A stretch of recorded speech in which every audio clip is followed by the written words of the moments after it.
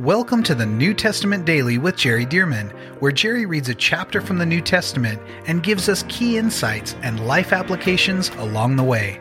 For more information about the Solid Life Journal and reading plans, visit solidlives.com.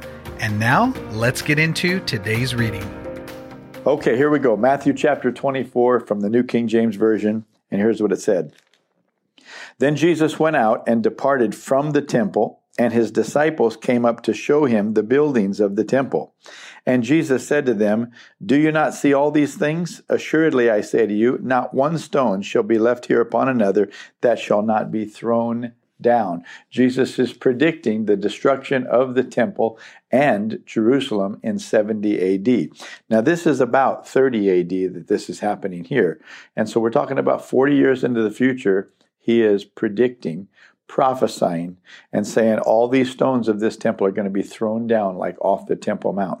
Hey, even today when I take tours to Israel, I've been there 17 times, that you can see a whole pile of stones. I don't think it's necessarily temple stones, the actual temple up top, but stones that were thrown down off of the Temple Mount. There are a whole big pile of them that they never moved. They're still there. 2,000 years after, almost 2,000 years after the destruction of Jerusalem in 70 AD. It's all been excavated now. They've been uncovered, but they just left those piles there and such. And so it causes us to reminisce to this passage and this prediction some 40 years before the destruction of Jerusalem in 70 AD. So Jesus said, "You're showing me these beautiful stones of the temple and such, but this is all going to be wiped out." And then as they sat on the Mount of Olives, so this is just, from the temple down into the Kidron Valley and up the slope of the Mount of Olives, as they sat there, the Bible says, on the Mount of Olives, the disciples came to him privately saying, "Tell us, when will these things be?" Well, he just talked about the destruction of the temple. "When will these things be? And what will be the sign of your coming and of the end of the age?" Okay, so notice these things, he just told them about the destruction of the temple. So that's 70 AD. So we already know in history when that was. But notice this, "And what will be the sign of your coming," talking about the second coming, "and of the end of the age?" And Jesus answered and said to them, oh man, here we go. Ready? "Take heed that no one deceives you." Oh, it's easy to deceive people in these things, even unintentionally. "Take heed that no one deceives you. For many will come in my name, saying, 'I am the Christ,' or 'I am the Messiah,' and will deceive many. And you will hear of wars and rumors of wars. See that you are not troubled, for all these things must come to pass, but the end is not yet." Okay, so you'll hear of wars and rumors of wars, but the end is not yet. Okay, watch this. "For nation will rise against nation." He said, let me tell you what the end is going to look like. "For nation will rise against nation, and kingdom against kingdom, and there'll be famines and pestilences and earthquakes in various places." Now, this nation will rise against nation and kingdom against kingdom. This is interesting because he'd already mentioned wars and rumors of wars, but the end is not yet. "For nation will rise against nation." Well, I tell you what, in our history, there are two world wars. Two world wars. World War I that happened just a little over 100 years ago from now. And then World War II happened about 80 years ago from now. And what does Jesus say? He said, "For nation will rise against nation, and kingdom against kingdom, and there will be famines." Well, there have been famines. "Pestilences." Well, hello, how about viruses? This is inclusive in pestilences. "And earthquakes in various places." All these are the beginning of sorrows. Now, what does that phrase mean, the beginning of sorrows? This is specifically referring to a woman who's going into labor and she's beginning her contractions, the beginnings of the sorrows of labor. So Jesus said, look, you're going to hear wars, rumors of wars throughout history. He said, no, here's how you're going to know when you're getting to the end of the age. Nation will rise against nation, and kingdom against kingdom. That sounds like the world wars that we had 80 and 100 years ago. And then it says, and famines, pestilences, all these viruses that spread, earthquakes in various places. All these are the beginnings of sorrows. So Jesus said, when you see these things happen, you know that the contractions are happening. And what are the contractions going to give birth to? The coming of Jesus, the second coming of Jesus. So these were the beginnings. Well, we know that the world wars happened 80 and 100 years ago. And so in God's timeline, well, that seems to me, and of course we're all speculating here, because unless the Lord came and said, yeah, those two world wars, those were the nations against nations. Well, unless God showed us that, we wouldn't know that for sure. But what we're doing is we're taking what Jesus said, and we're looking to see if we see those signs. And of course, they can be misinterpreted as well.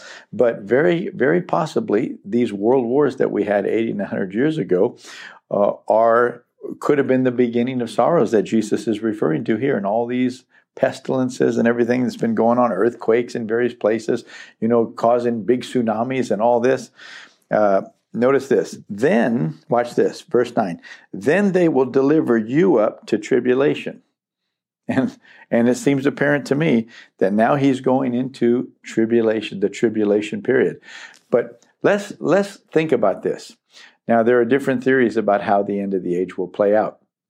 And I want to talk specifically about whether we should believe in a pre-tribulation rapture. In other words, before that 7-year period starts, that the church, the body of Christ, is raptured out, and we don't go into any of the 7-year tribulation. Or some people believe a mid-trib, that we'll go through maybe the first 3.5 years, and then we're raptured and not go through the last part, which is the heavy judgment that happens in the last 3.5 years.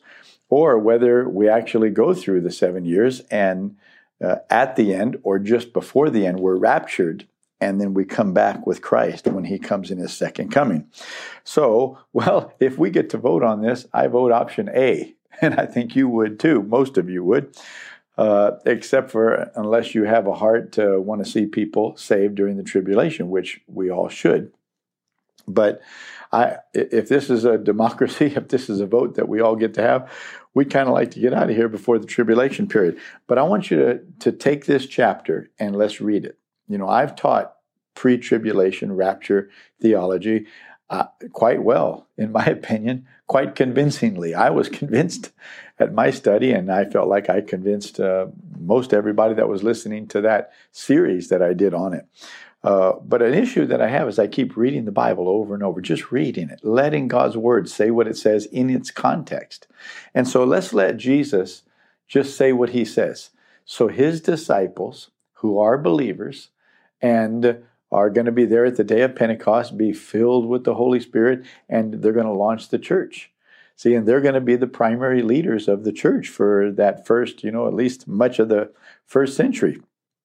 And so he's talking to them, asking the questions about the end of the age. Now, he knows they specifically will not live to the end of the age when he comes back. We're nearly 2,000 years removed from this conversation. And so he knows they're not going to be there, but he also knows that he's speaking to people that represent the people that will be here.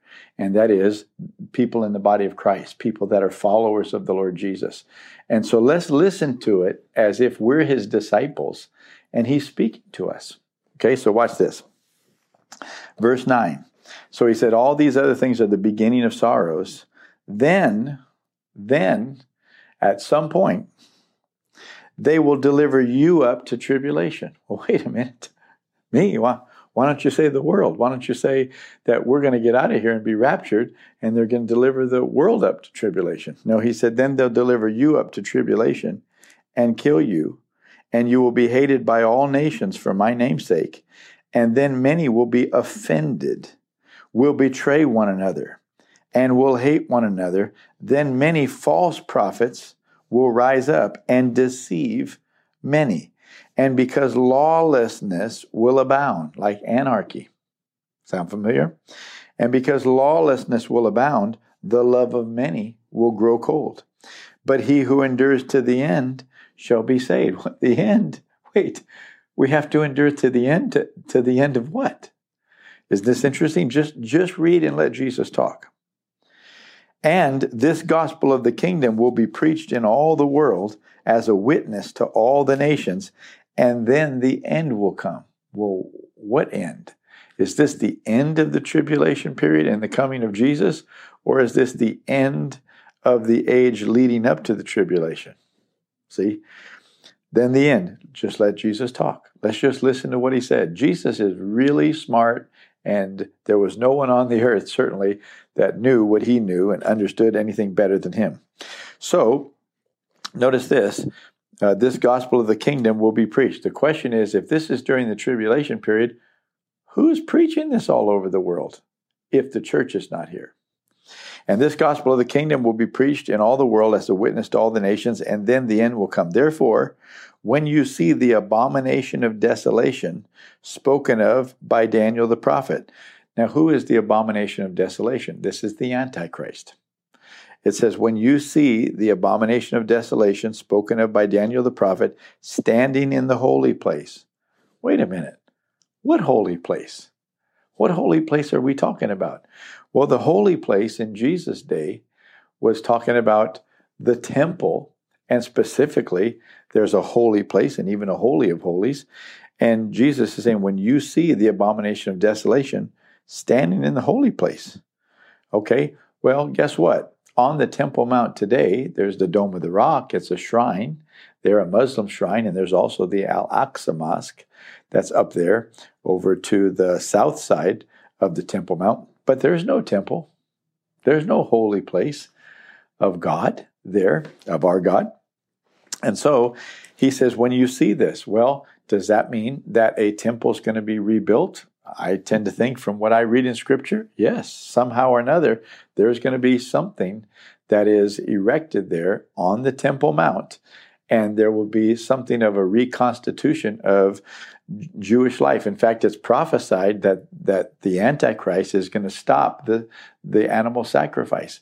Well, there is no animal sacrifice happening now. So apparently there's going to need to be a temple that's rebuilt there. And by the way, there's a group there at the Temple Institute. I like to take our groups there when we tour. They've got the plans for the new temple. They've got the furnishings for the new temple, all according to at least their interpretation of the scriptures and such. The table of showbread, the menorah, everything except the Ark of the Covenant. They don't have that because many believe that it exists somewhere. It's buried somewhere. They're going to discover it or whatever. But they've got it all decided upon. Now, that doesn't mean everybody in the Orthodox Jewish communities that they all agree with this, but nonetheless, it's all set. I mean, plans for the temple and the whole 9 yards. And so this says, when you see the abomination of desolation spoken of by Daniel the prophet standing in the holy place, whoever reads, let him understand. Now, what's interesting is he said, when you see it. Well, wait a minute. Seems to me like that's going to happen about the middle of the tribulation period. From my study of Scripture, why do you say when you see it? Well, I don't want to be here.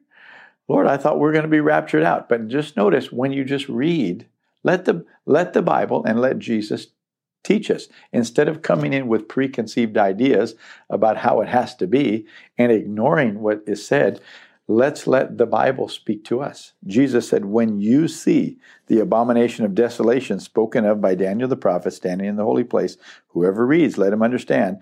Then let those who are in Judea, that's the southern part of Israel, flee to the mountains. Let him who is on the housetop not go down to take anything out of his house, and let him who is in the field not go back to get his clothes.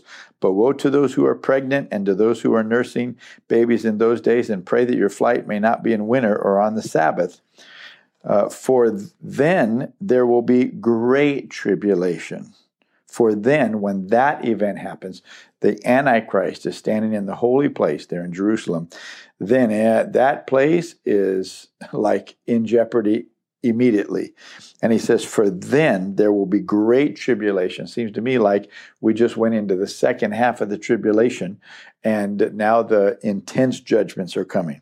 For then there will be great tribulation, such as not happened since the beginning of the world until this time, no, nor ever shall be, and unless those days were shortened, no flesh would be saved. But for the elect's sake, those days will be shortened. The elect, I thought the elect were raptured out of here. Do you understand what I'm saying? But for the elect's sake, those days will be shortened. Then if anyone says to you, look, here is the Christ. Well, wait a minute, it says if anyone says to you.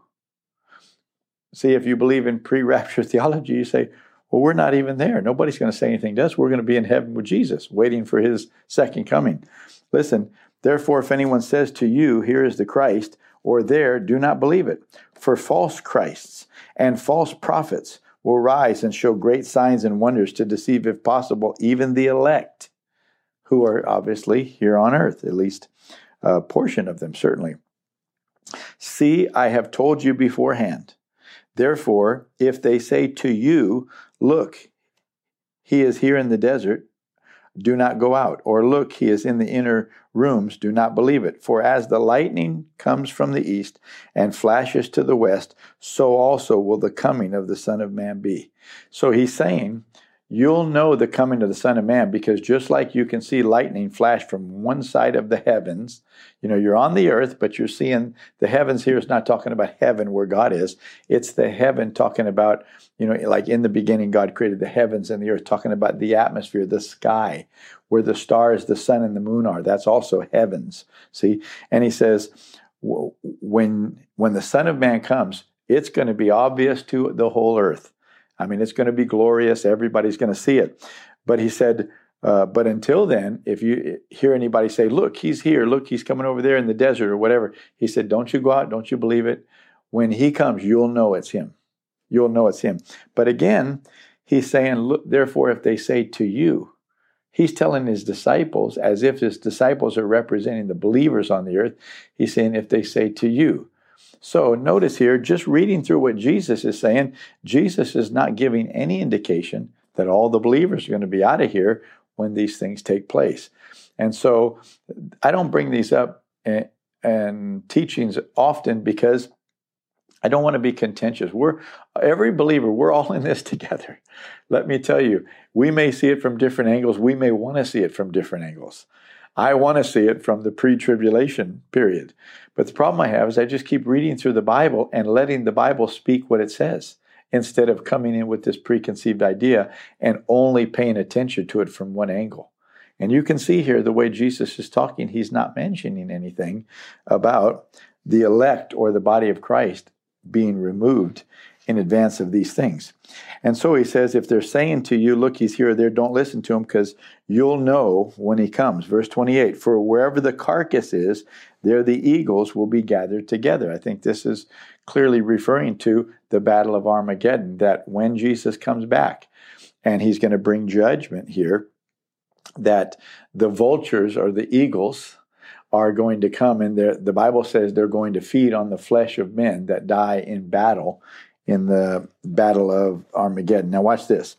Immediately after the tribulation of those days, so interesting, must have been talking about the tribulation. Immediately after the tribulation of those days, the sun will be darkened and the moon will not give its light. The stars will fall from heaven, and the powers of the heavens will be shaken. Not heaven where God is, but the heavens, like the powers of the atmosphere, the sky around the earth.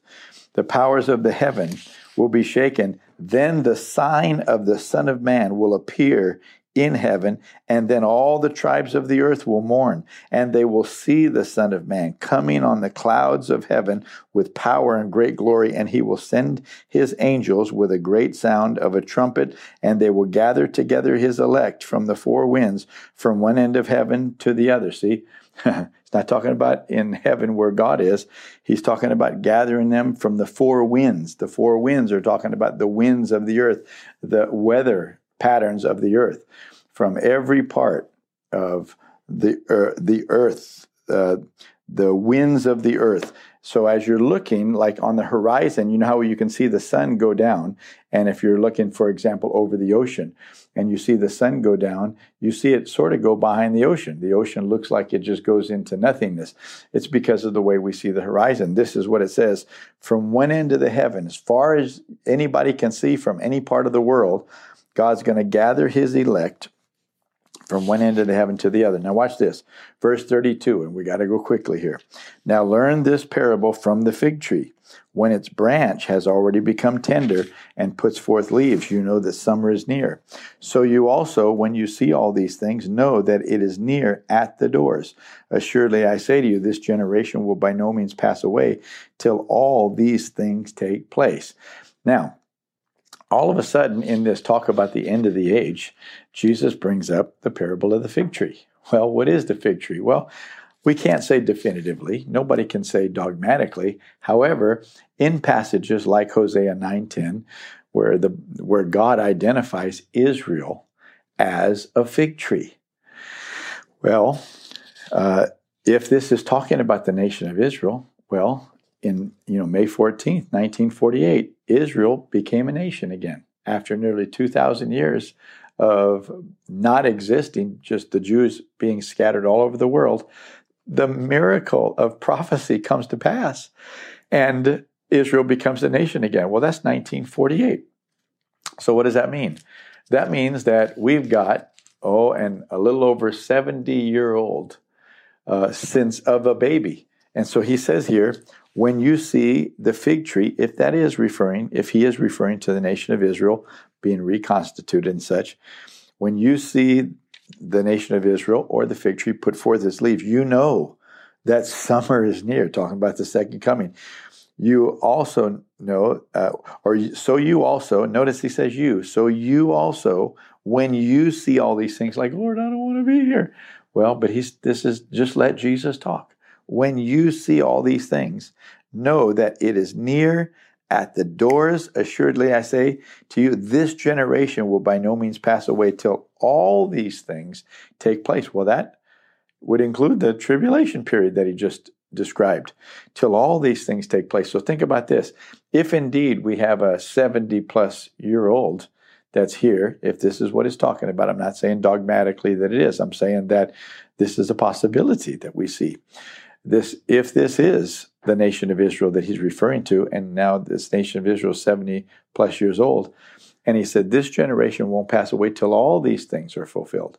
Well, all these things would include 7 years of a tribulation period. So, in other words, folks, if the nation of Israel is this fig tree, there's not a lot of time left that all this will be fulfilled. I can't say that for sure, but I'm doing the best I can to look at the signs, and I think we all are, and to sense where we are in the timeline. So he says, surely I say to you, this generation will by no means pass away till all these things take place. Heaven and earth will pass away, but my words will by no means pass away. Verse 36, but of that day and hour no one knows, not even the angels of heaven, but my Father only. But as the days of Noah were. Now, well, listen to this. So also will be the coming of the Son of Man. As the days of Noah were, so also will be the coming of the Son of Man. Watch this. For as in the days before the flood, they were eating and drinking, marrying and giving in marriage until the day that Noah entered the ark, and did not know until the flood came and took them all away. Who did it take away? The unbelievers. Took them all away, and the believers stayed in the ark. Took them all away. So also will be the coming of the Son of Man.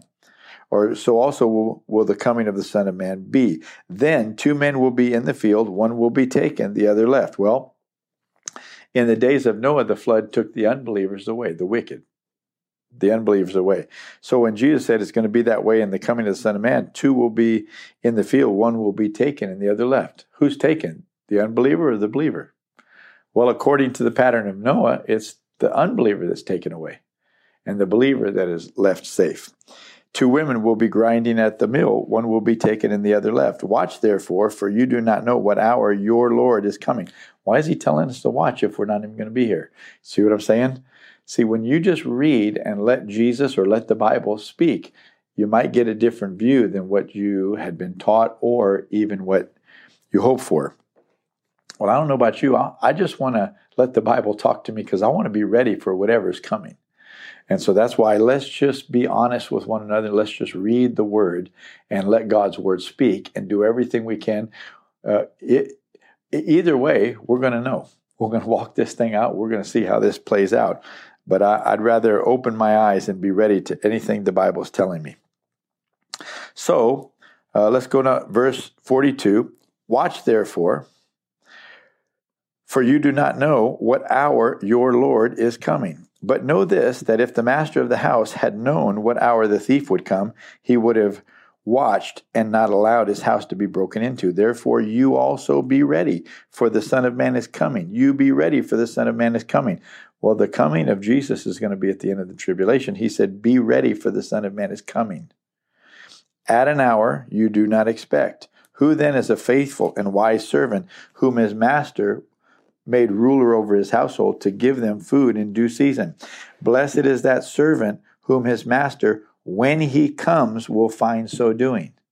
So, this is talking about Jesus. When Jesus comes, will he find the body of Christ doing what they're supposed to be doing? Blessed is that servant whom his master, when he comes, will find so doing. Assuredly, I say to you that he will make him ruler over all his goods. But if that evil servant says in his heart, my master is delaying his coming, and begins to beat his fellow servants, and to eat and drink with the drunkards, the master of that servant will come on a day when he is not looking for him, at an hour that he is not aware of, and will cut him in two, and appoint him his portion with the hypocrites. There shall be weeping and gnashing of teeth. Well, let's stop there. We've already pushed it over a few minutes, but what a powerful chapter. And the next one's just as powerful. Thank God. I don't know about you, but I want to be ready for whatever is coming. I want to be ready, and staying in the Word of God keeps us in the right place with the fear of the Lord, with our eyes looking to God and saying, Lord, I'm ready for the coming of the Lord, the end of the age. I want to be so doing what you've called me to do and such. Reading the Word and studying it like this helps us to be in the right place at the right time, doing the right things to please God. Thank you for joining us for the New Testament Daily with Jerry Dirmann. And thank you to those of you who have partnered with Solid Lives to help get this daily podcast and other resources like it to thousands of people around the world. If you would like to partner with Solid Lives, visit solidlives.com/give. To find out more about the ministry of Solid Lives, how you can be a part of this church planting and disciple-making movement, or for more great teachings and resources by Jerry, visit solidlives.com. We also want to invite you to check out Jerry's other podcast called The Jerry Dirmann Podcast. Here, Jerry shares with us at least weekly from God's Word, challenging us and equipping us to fulfill the amazing plan that God has for our lives. You can find links to this podcast as well as Jerry's YouTube channel online at solidlives.com. Thank you again so much for joining us, and we'll see you right here tomorrow as we jump into the New Testament Daily with Jerry Dirmann.